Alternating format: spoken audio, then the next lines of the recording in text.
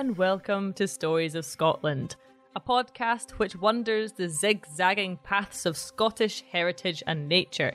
I'm Jenny, a happily lost mountain goat. Meh. And I'm Annie, a hopelessly lost archivist. Help! And today we're going to be having a blather about one of my favourite mountains. Yes! Geology episode! Strap in, people. This is about to rock your world, which is made of rock. So it's gonna rock your rock. Rock? Rock! The Munro we're talking about today is one rich in myths of magic, fairies, folklore and legend.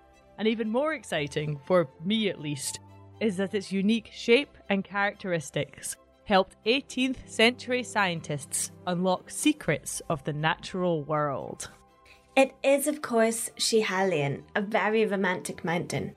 And I'm so excited about this episode because I think it's good for the soul to have a look at such a magical place. So let's begin with a lovely poem I found from 1897, written by a mysterious poet, initialed FHT, and published in the Westminster Gazette. Jenny, on you go. Far the grey loch runs up to Schiehallion. Lap, lap the water flows, where my wee boatie rows. Greenly a star shows, over Schiehallion. She that I wandered wi' over Schiehallion, how far a yacht your ken, crags of the merry glen, strayed she that wandered then, down fra Schiehallion. Sail of the wild swan, turn to Schiehallion, here where the rushes rise, lo, the dark hunter lies. Beat thou the pure skies, back to Schiehallion.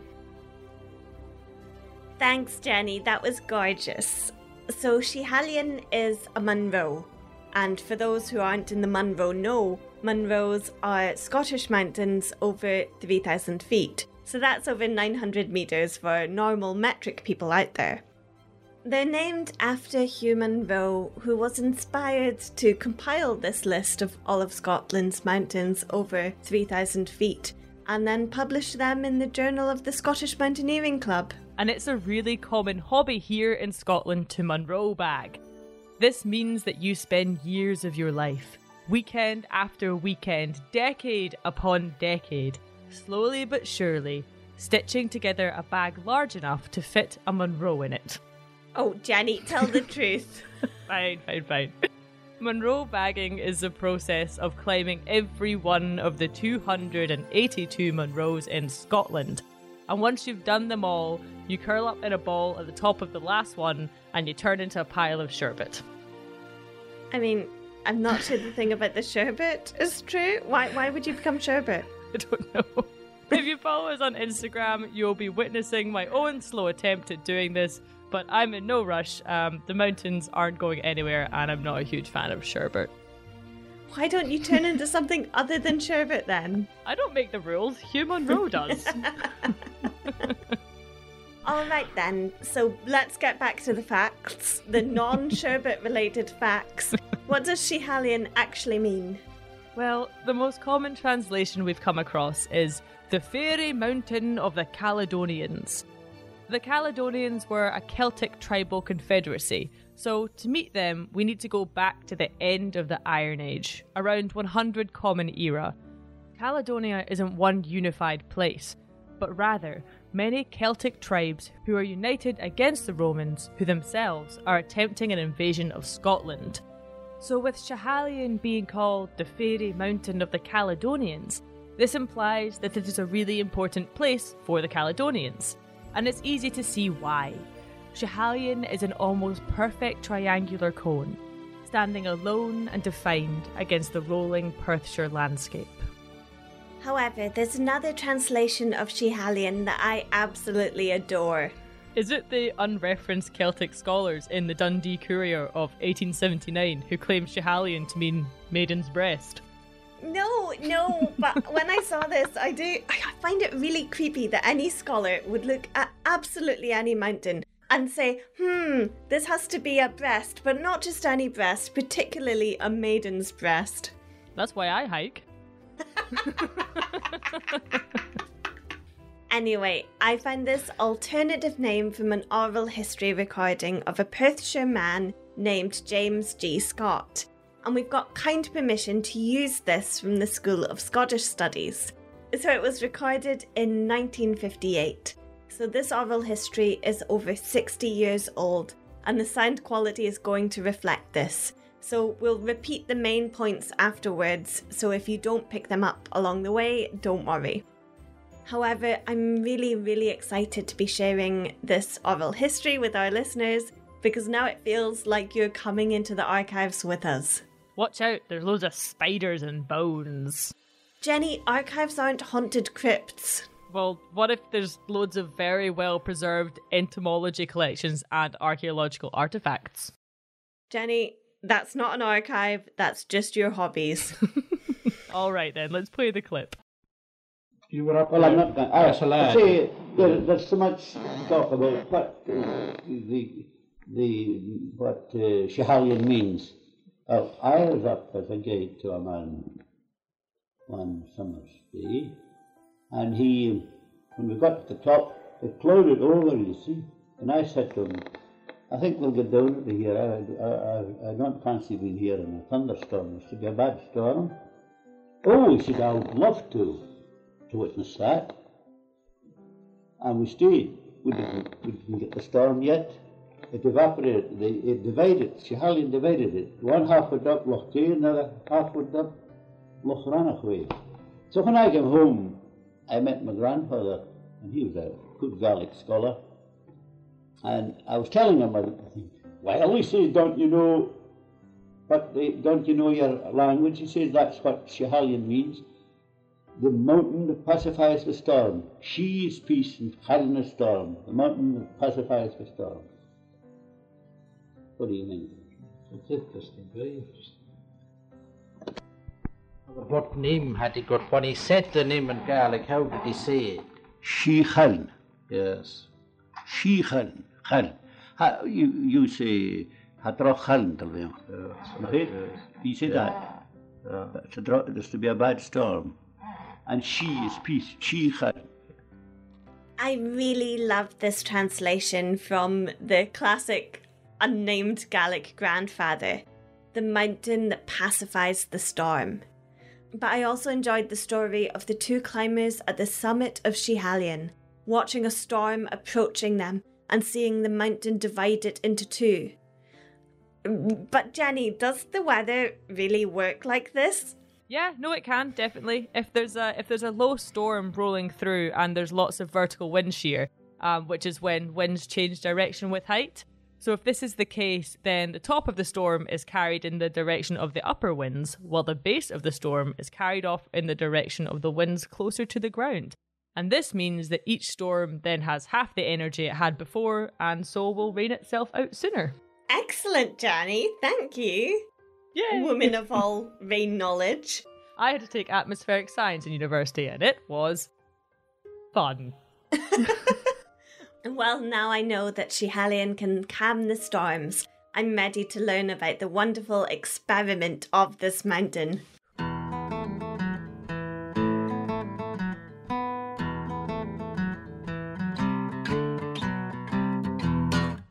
This is the tale of an age-old question. One that humans have been asking for much longer than known time. Is it the secrets of the afterlife? No, Annie, no. This is a far more pressing query. Okay, just the meaning of life, Jenny. It's even more philosophical than this, Annie, and it has a better punchline than why did the chicken cross the road? Because Schiehallion is critical to an 18th century experiment, asking the forever heavy question, how much does the world weigh? I'm not sure I want to know. It makes me nervous to think that we're just hanging around in the universe on a planet very slowly falling towards the sun. What difference does it matter what it weighs? Oh, but Annie, it does make a difference because we're all in this together. And this is a beautiful experiment because it's the first time the mass of the Earth was measured somewhat accurately.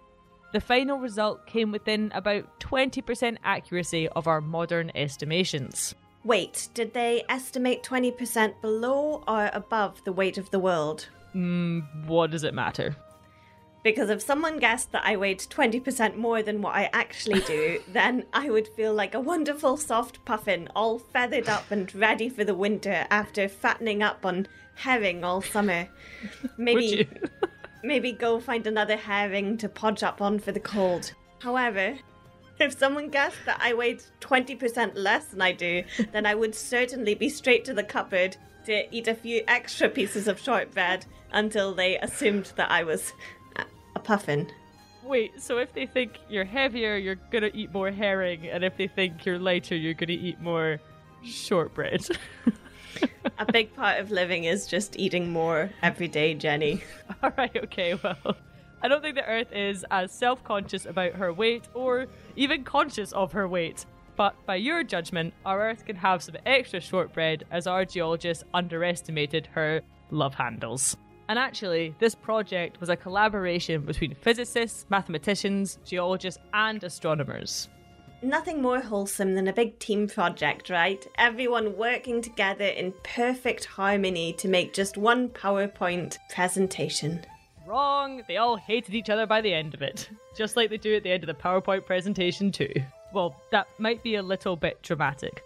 But the results of the Schiehallion project stoked the fires of the raging geological battle of the time. A battle between the Plutonites and the Neptunites.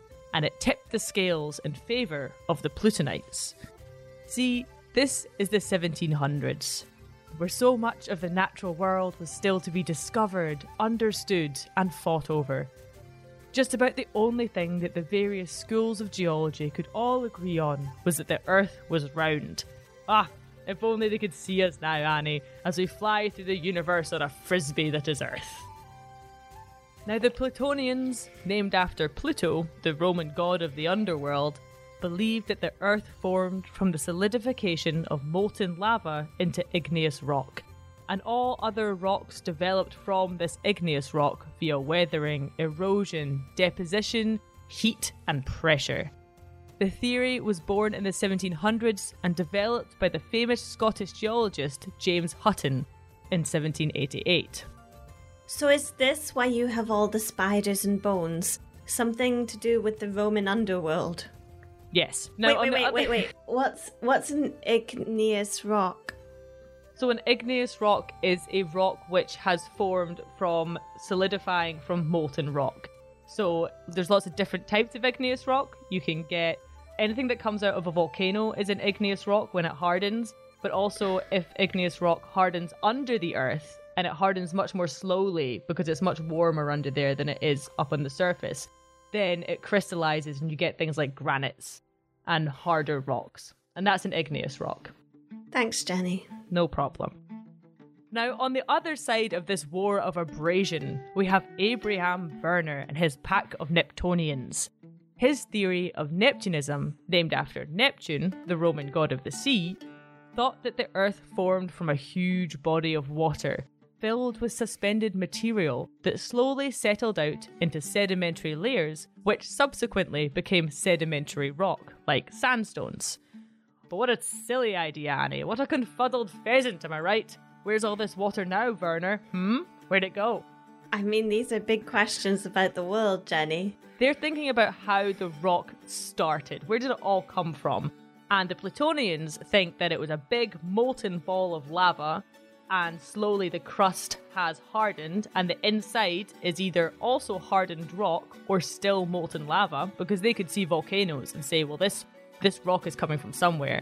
Whereas the Neptunites thought that the world started as a big ball of water in space filled with sediment, and slowly that sediment was pulled to the center of this ball of water and built out rock layers like an onion almost. So it would be rock all the way through, whereas the Plutonians thought there could be a big ball of lava with a thin crust on it, rather than a solid rock ball. Yeah, I'm understanding that now. Okay, brilliant. But the astronomers didn't really care about any of this geological infighting. They wanted to know the weight of the world, so that they could figure out the weight of other astronomical bodies, such as planets, the sun, and all other fun stuff out there in the vast massiveness of space. one small stone for geologists, one massive planetary body for the astronomers.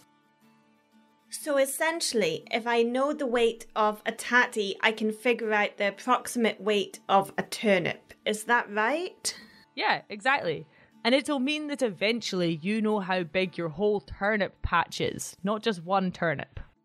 But my turnip patch is massive, so let's really get big. back to the questions of the universe. Yeah, just so everyone knows, Annie's turnip patch is huge. The weirdest of humble brags. And so to solve this question, the astronomers created the Committee of Attraction, which was formed to weigh their options and figure out the best way to conduct this massive experiment. And the first thing on their to-do list was to find themselves a big old mountain.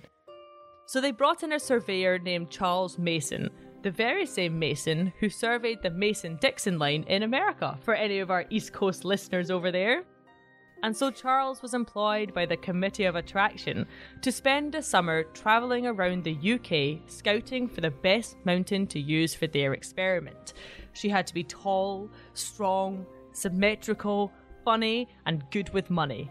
And Mason picked the belle of the ball, the stunning, symmetrical, fiscally savvy Schiehallion. I love that with the name Committee of Attraction, it sounds like they're trying to find a mountain to, matchmake themselves with, to take out on a date and buy dinner. So why did they really pick Schiehallion? Well, Schiehallion was picked for a couple of reasons. The first was that she stands isolated in the surrounding landscape, and this reduces the chances of interference from other nearby mountains during the experiment. She also has an almost perfect east-west alignment, and this meant that calculations derived from bearings would be simplified. As well as this handy alignment, Schiehallion also has an almost perfect conical shape, meaning that calculating its volume would be a much easier task than a big randomly shaped mountain teeming with peaks and corries and valleys. And finally, the steep north and south slopes meant that readings could be taken close to the mountain's centre of gravity. So the Board of Attraction has selected a suitably seductive mountain. What exactly do they want it for? What is this experiment? Well, it all comes back to the brilliant physicist Isaac Newton, the man who first discovered gravity and built up many theories around its concept. And I'm not gonna lie, Annie, gravity is really hard to describe and explain, and this podcast is about Scotland, so I'm sure there's a Stories of Physics podcast out there if you want more detail on gravity.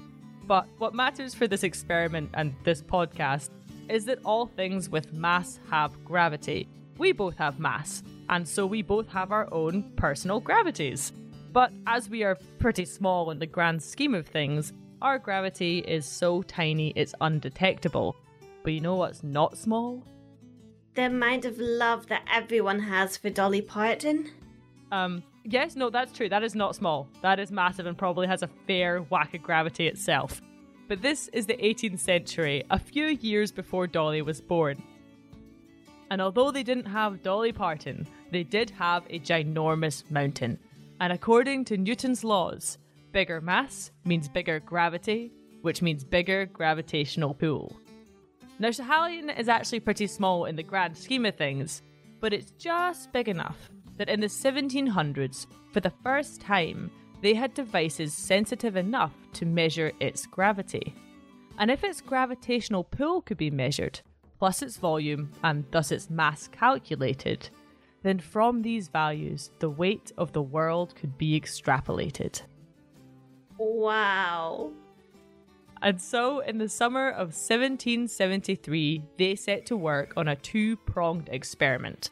On the left prong, we have the mathematicians and surveyors carefully surveying the entire mountain. They recorded thousands of precise measurements all over the mountain, and using triangulation, they were able to determine its volume. Now, this took years to complete fully. The surveying was carried out by a rather disagreeable fellow named Reuben Barrow, and the calculations were completed by a mathematician named Charles Hutton. Not to be confused with our Plutonite geology boy, James Hutton, However, geology was an important part of this process, because once the volume of Schiehallion was determined, then the quantity and density of the various rocks was required in order to estimate the total mass of the mountain. Now, to make this as accurate as possible, Charles Hutton chopped the mountain into slices of equal elevation, and so he invented contour lines, the handy cartographic tool for visualising and conveying elevation that every good map should have. Ooh, so Schiehallion is the first mountain drawn with contour lines. Yep, first time they were ever used. I did not know this, and I absolutely love map history. So, contouring is a shape-shifting trick used by makeup artists to disguise the amount of heron that we've eaten when it's the run-up for winter.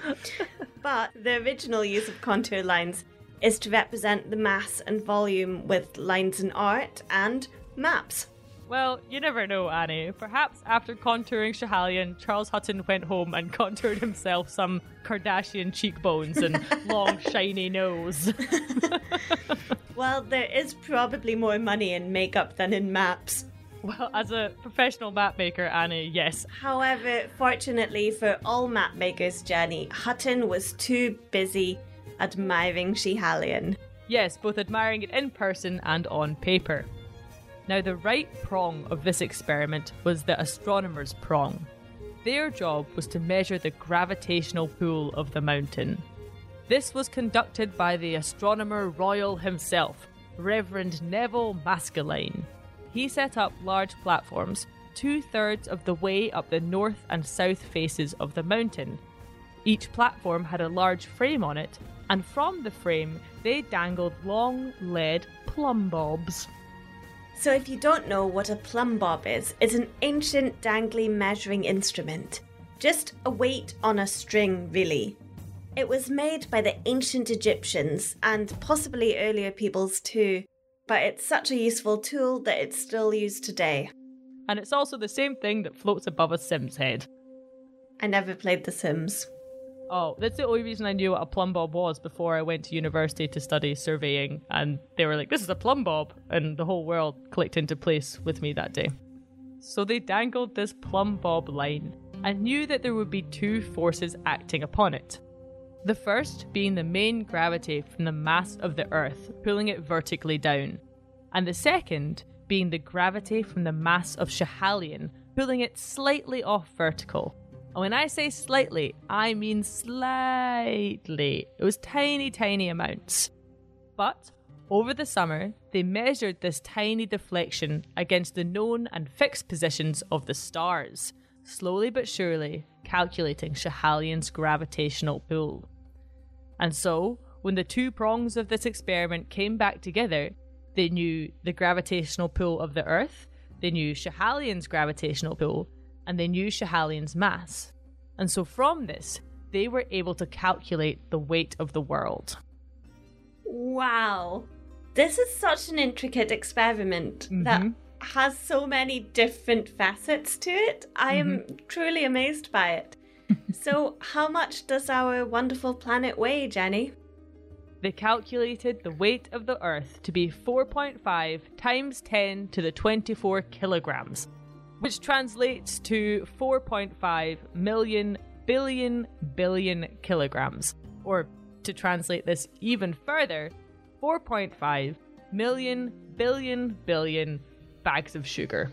Whoa, Jenny, that's so much sugar. Imagine all of the shortbread.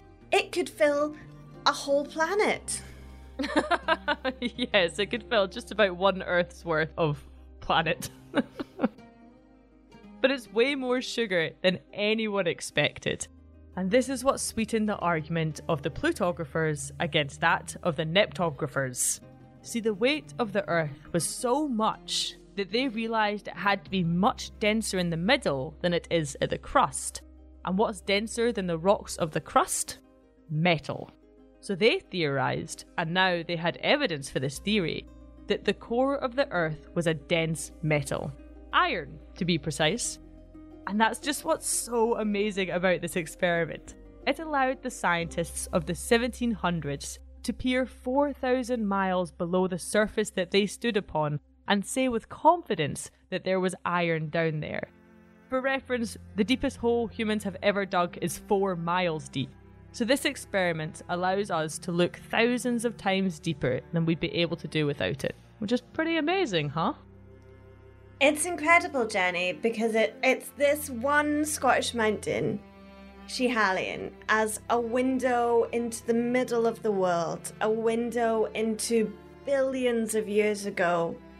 I always feel like I'm meant to be the historian on the podcast, but then you come in with some deep time and I just feel very overwhelmed by it.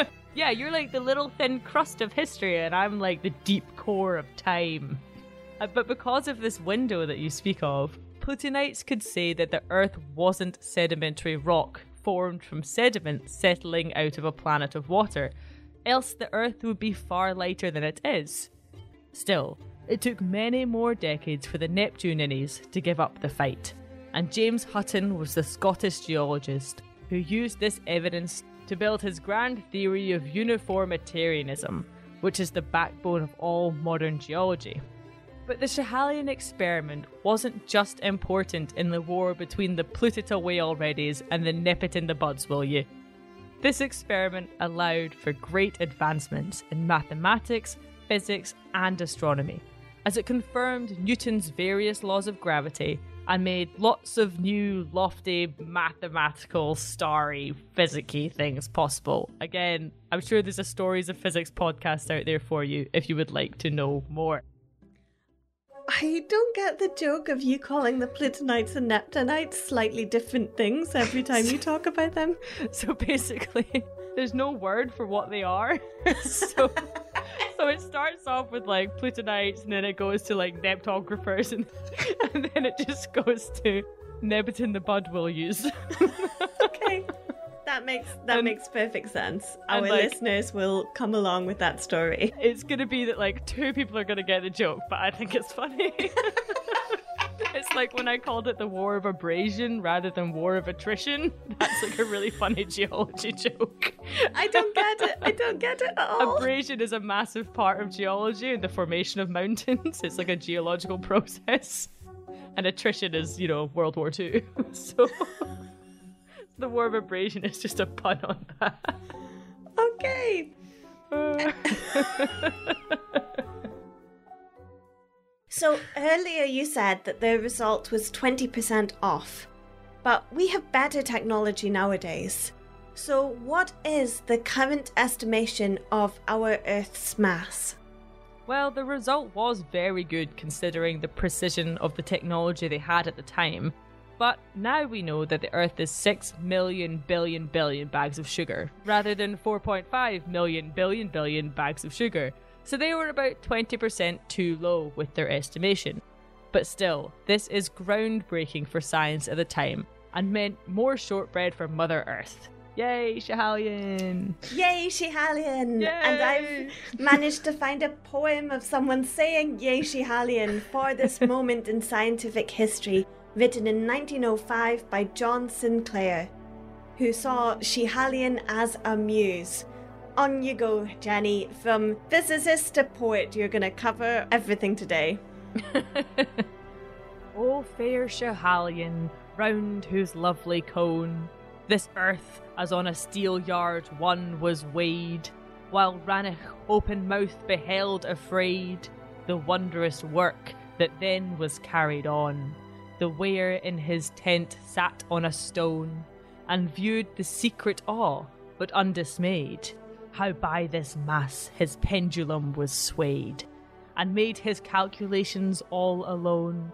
'Twas this grand work in 1744 that spread thy fame over countries far and near, and rendered thy to men of science dear, as a landmark in astronomic lore. And so thou shalt continue to shine, linked with the name of the great Maskelyne. I really like this poem just because it's name-dropping this royal astronomer, Maskelyne. But it's so inaccurate. It's giving him all of the credit for the group projects, and he made his calculations all alone? No, he didn't. No, he didn't. Charles Hutton, the mathematician, by far had the hardest job. It took him 2.5 years. 2.5 years of his life to calculate the exact volume of Schiehallion. Everything else was done in a summer. That's absolutely incredible. I am so impressed with this, Jenny. Thank you so much.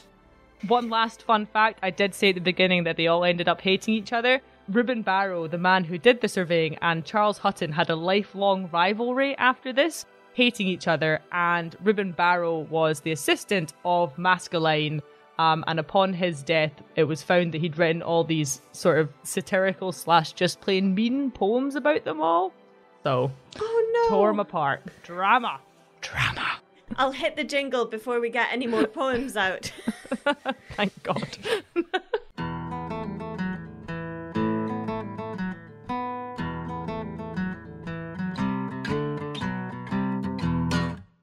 Now, after all of that rock talk, how do you feel about taking a wee hike up Schiehallion, Jenny? Oh, Annie, there is nothing I would love more. Brilliant. Well, this is an account from Joseph Gibson Scott, who was writing in the Scottish Mountaineering Journal about a climb that he did in 1885, though it was published a wee bit later because the journal didn't actually exist at that point.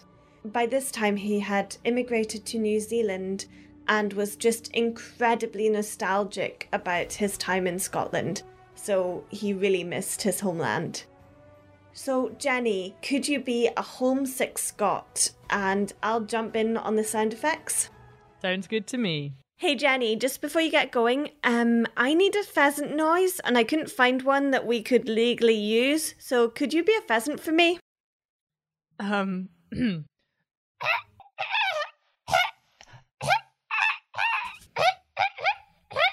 Thanks. And the outlines of my memory become blurred and indistinct through the blue tobacco smoke, and the walls of my den fade away, and I hear the cheery voices and see the dear old faces, and once again I am back in Scotland, and oh, I see the mountains, the great sky cleaving grey-coned mountains, the corries, and the foaming fountains, and the white mists floating by. We seized every opportunity presented by a holiday for a hill ramble, and although the time was early April, and the snell east wind was roaring through the Edinburgh streets, and rain and sleet chilled us to the marrow, the word had gone round that Schiehallion was the objective, and thither we would go, despite all things.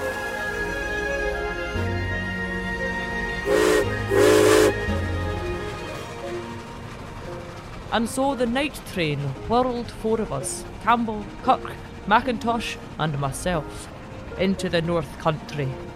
It was raining and sleeting at Stirling. It was sleeting and raining at Perth. But when we were deposited at 2 a.m. in pitchy darkness at Pitlochry, the weather was fortunately somewhat better. It was only sleeting. We discussed a meal of sorts over the fire in the porter's room at the station. Then we tumbled out into the mud and the murk, and we marched for Tummel Bridge. Day was breaking as we reached Killiecrankie. The cold and gloom and blackness, and the sullen roar of the swollen River Garry. Owls were hooting dismally in the leafless woods.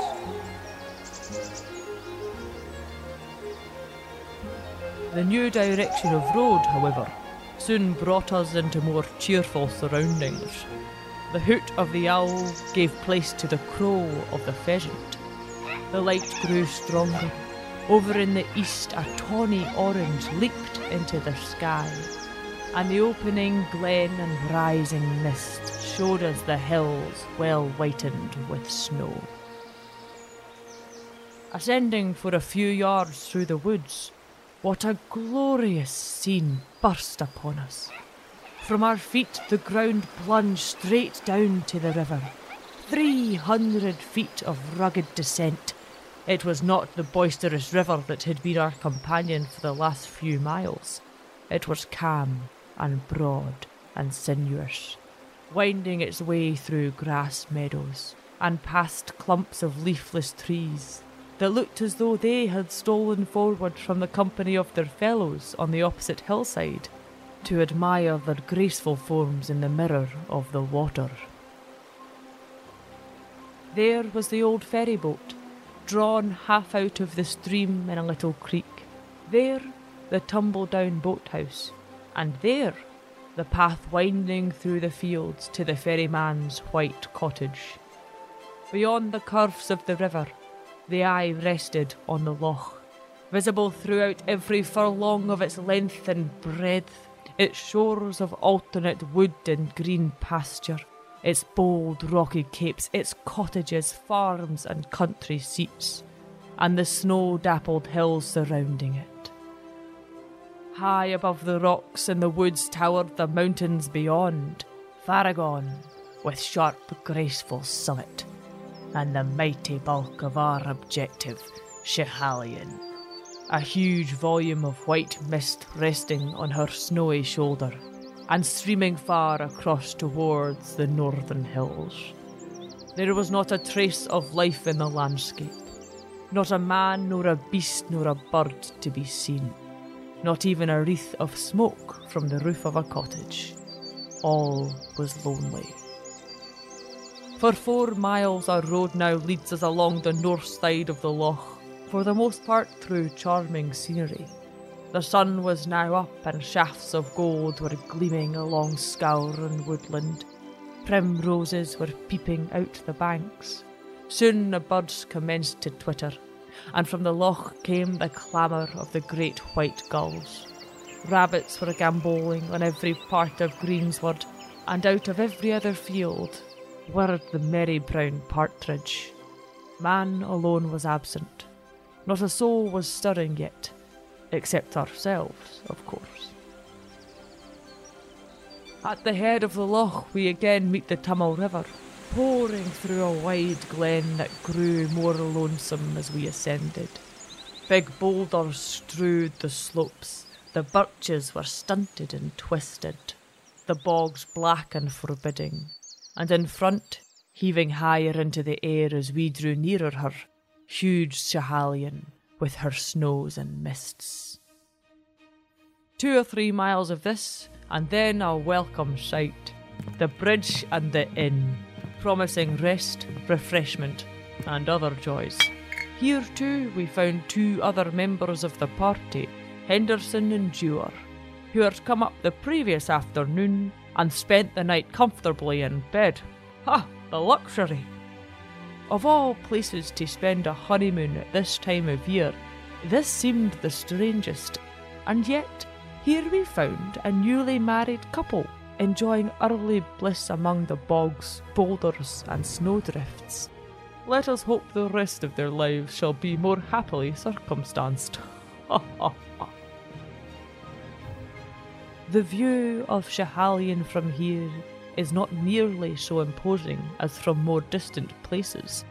It is a huge, massive mountain running nearly east and west, a long, high-backed ridge, descending easily eastward, but breaking down very rapidly at the other end, above Ranach. The peak is small and sharp, reaching a height of 3,547 feet. Although very certainly situated as regard to Perthshire Highlands, it is almost more isolated than any other mountain, being cut off on every side by deep glens of some width. This formation gives the best views of it from east and west, where it towers into the sky as a huge steep-sided cone that must be well known to all our members who have been upon the western bends. By 9 o'clock, having demolished huge supplies of porridge and chops, we took to the wet moor, trampling through the peat hags and rank heather of Craig Dhu. This surmounted, a spongy morass occupied us for some time, and then we rose through the boulders and burned heather. Here we got fairly among the grouse and blue leaves, and high overhead the curlews wheeled in air, with wailing cry and great commotion. An hour carried us across the 3 ridges to the foot of Schiehallion proper. High, high above she soared aloft in the thin mists. The lower slopes clad with tangled heather, moss and boulder, and dusted over with the slushy snow of a previous day. Far above there appeared to be a plateau of some width, and beyond it rose the roof of the mountain, a steep slope 500 feet high, for the most part covered by the heavy snow wreaths of winter. Where snow was absent, the mountain showed steep pitched trains of huge boulders. Tangled heather as high as the knee, hidden rocks, and soft snow a couple of inches deep on a steep incline reduced our pace considerably. But when at the end of half an hour we halted, we had risen several 100 feet and commanded a wide, desolate prospect. Our advent was a source of much astonishment to the mountain hares. These comical beasts, nearly all in their white winter coats, were immensely numerous. They frisked all about us, and a whole regiment of them steadily retired before us to the higher regions.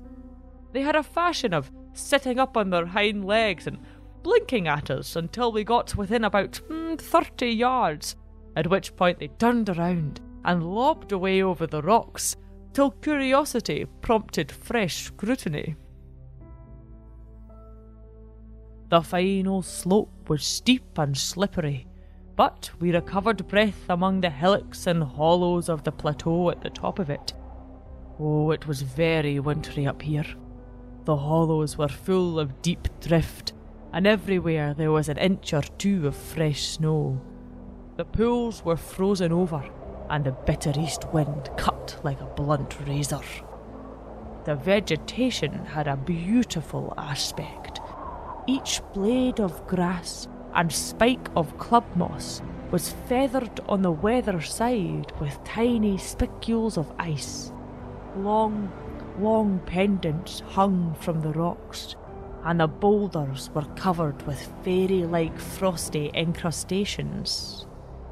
But the artwork of the fairies had a poor chance in the encounter with our ruthless hobnailed boots as we pushed our way across to the last ridge. Its lower edge was easy, but presently we set foot on the snow blanket proper, the white loincloth flung across the back of the mountain. It was very steep, smooth, shining, and hard-surfaced, soaring with a sharp edge high into the grey sky above us, trailing down beneath a graceful curve of dazzling whiteness. Like a file of flies on the overhang of a tablecloth, we scrambled up, kicking hard into the firm snow, each man bending at his breast forward to the slope and panting and puffing muchly. But after a few minutes of heavy work, we crowned the ridge to see the snow slope of similar steepness plunging down the further side. Whew. It is easy now. Turning westward, we follow the ridge that rises in front, with a deep, deep glen on either hand. All the hollows are filled with deep drift. All the hummocks are piles of granite boulders, half buried in snow and ice. Up we rise, up and up slowly, and quite suddenly we come upon a little rocky mound surmounted by a low cairn, and beyond it our mountain falls fast to the west. We are at the top. And there you have the great Schiehallion.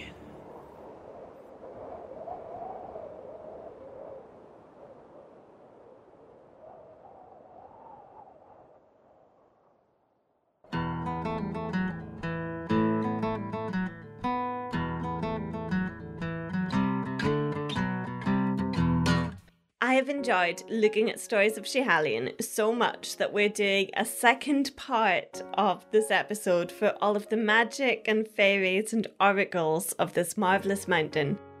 I feel like there's something tremendously powerful about Schiehallion, that it can be a muse for both science and legend. and our next episode will cover all of this incredible legend.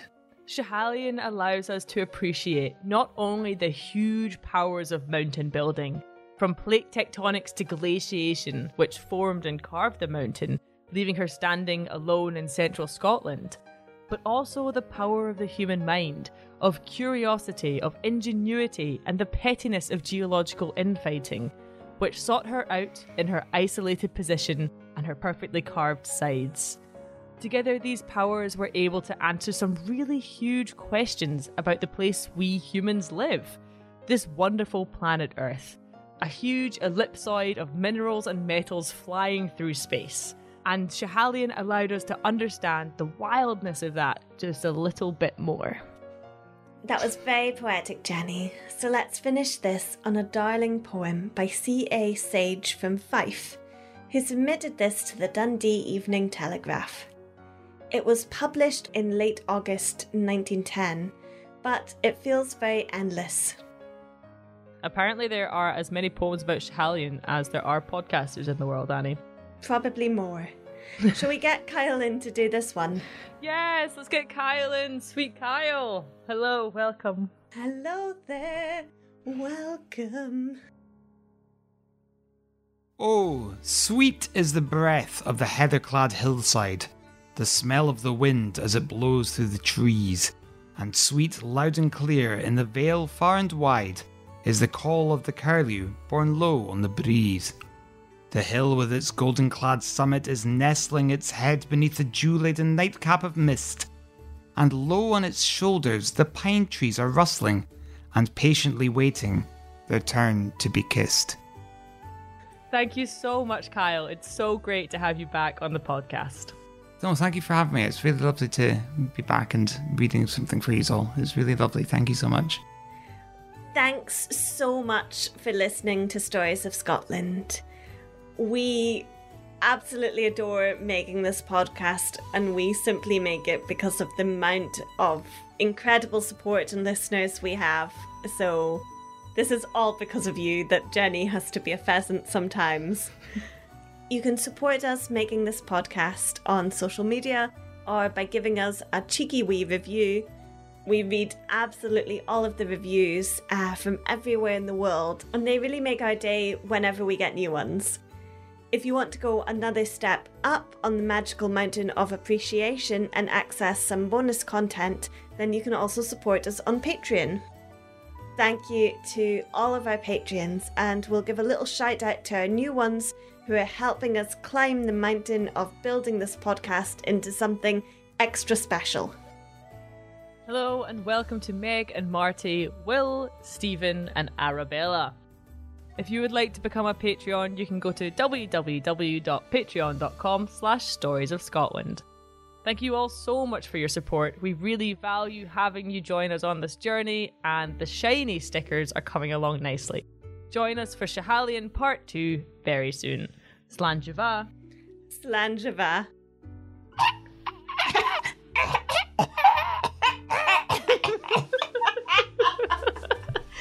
Well done, Pheasant Jenny.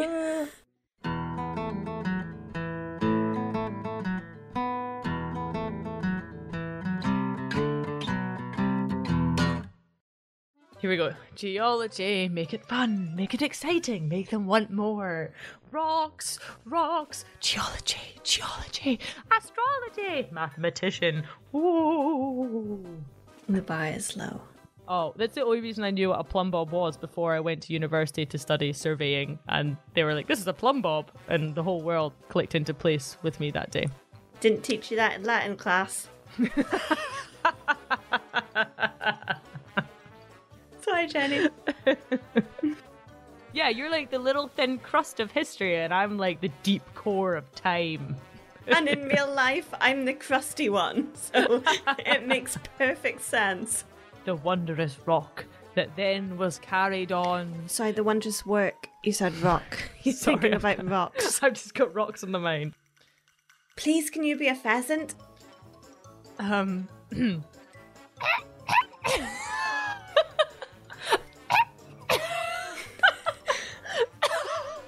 is your pheasant politely coughing, Jenny? I can't do it. Okay, wait a minute. I'm a pheasant. I'm a pheasant in a field. I'm a pheasant in a field. I'm looking for a lady pheasant. Oh, nature.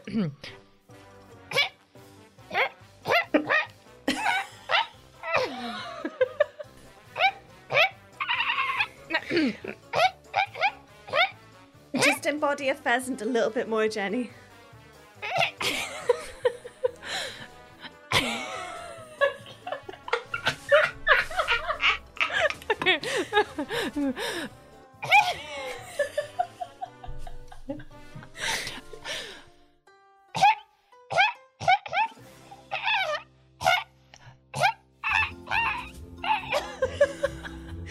How is that, Annie?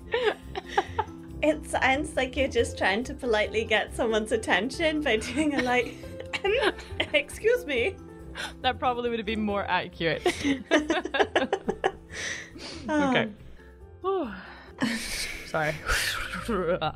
De-pheasant myself. Yep, forget Stories of Scotland. This podcast just gonna become Stories of Schihalion from now on. Also split. Okay, fine. Sorry, no, on you go, I'll laugh. No, I'll laugh. no. I can laugh. No, you can't. No, don't even bother. No, it's gone. You just made me be a pheasant. Annie.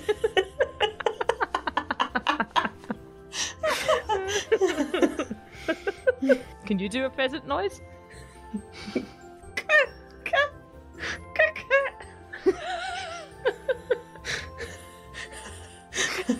See how dehumanizing that is, Annie?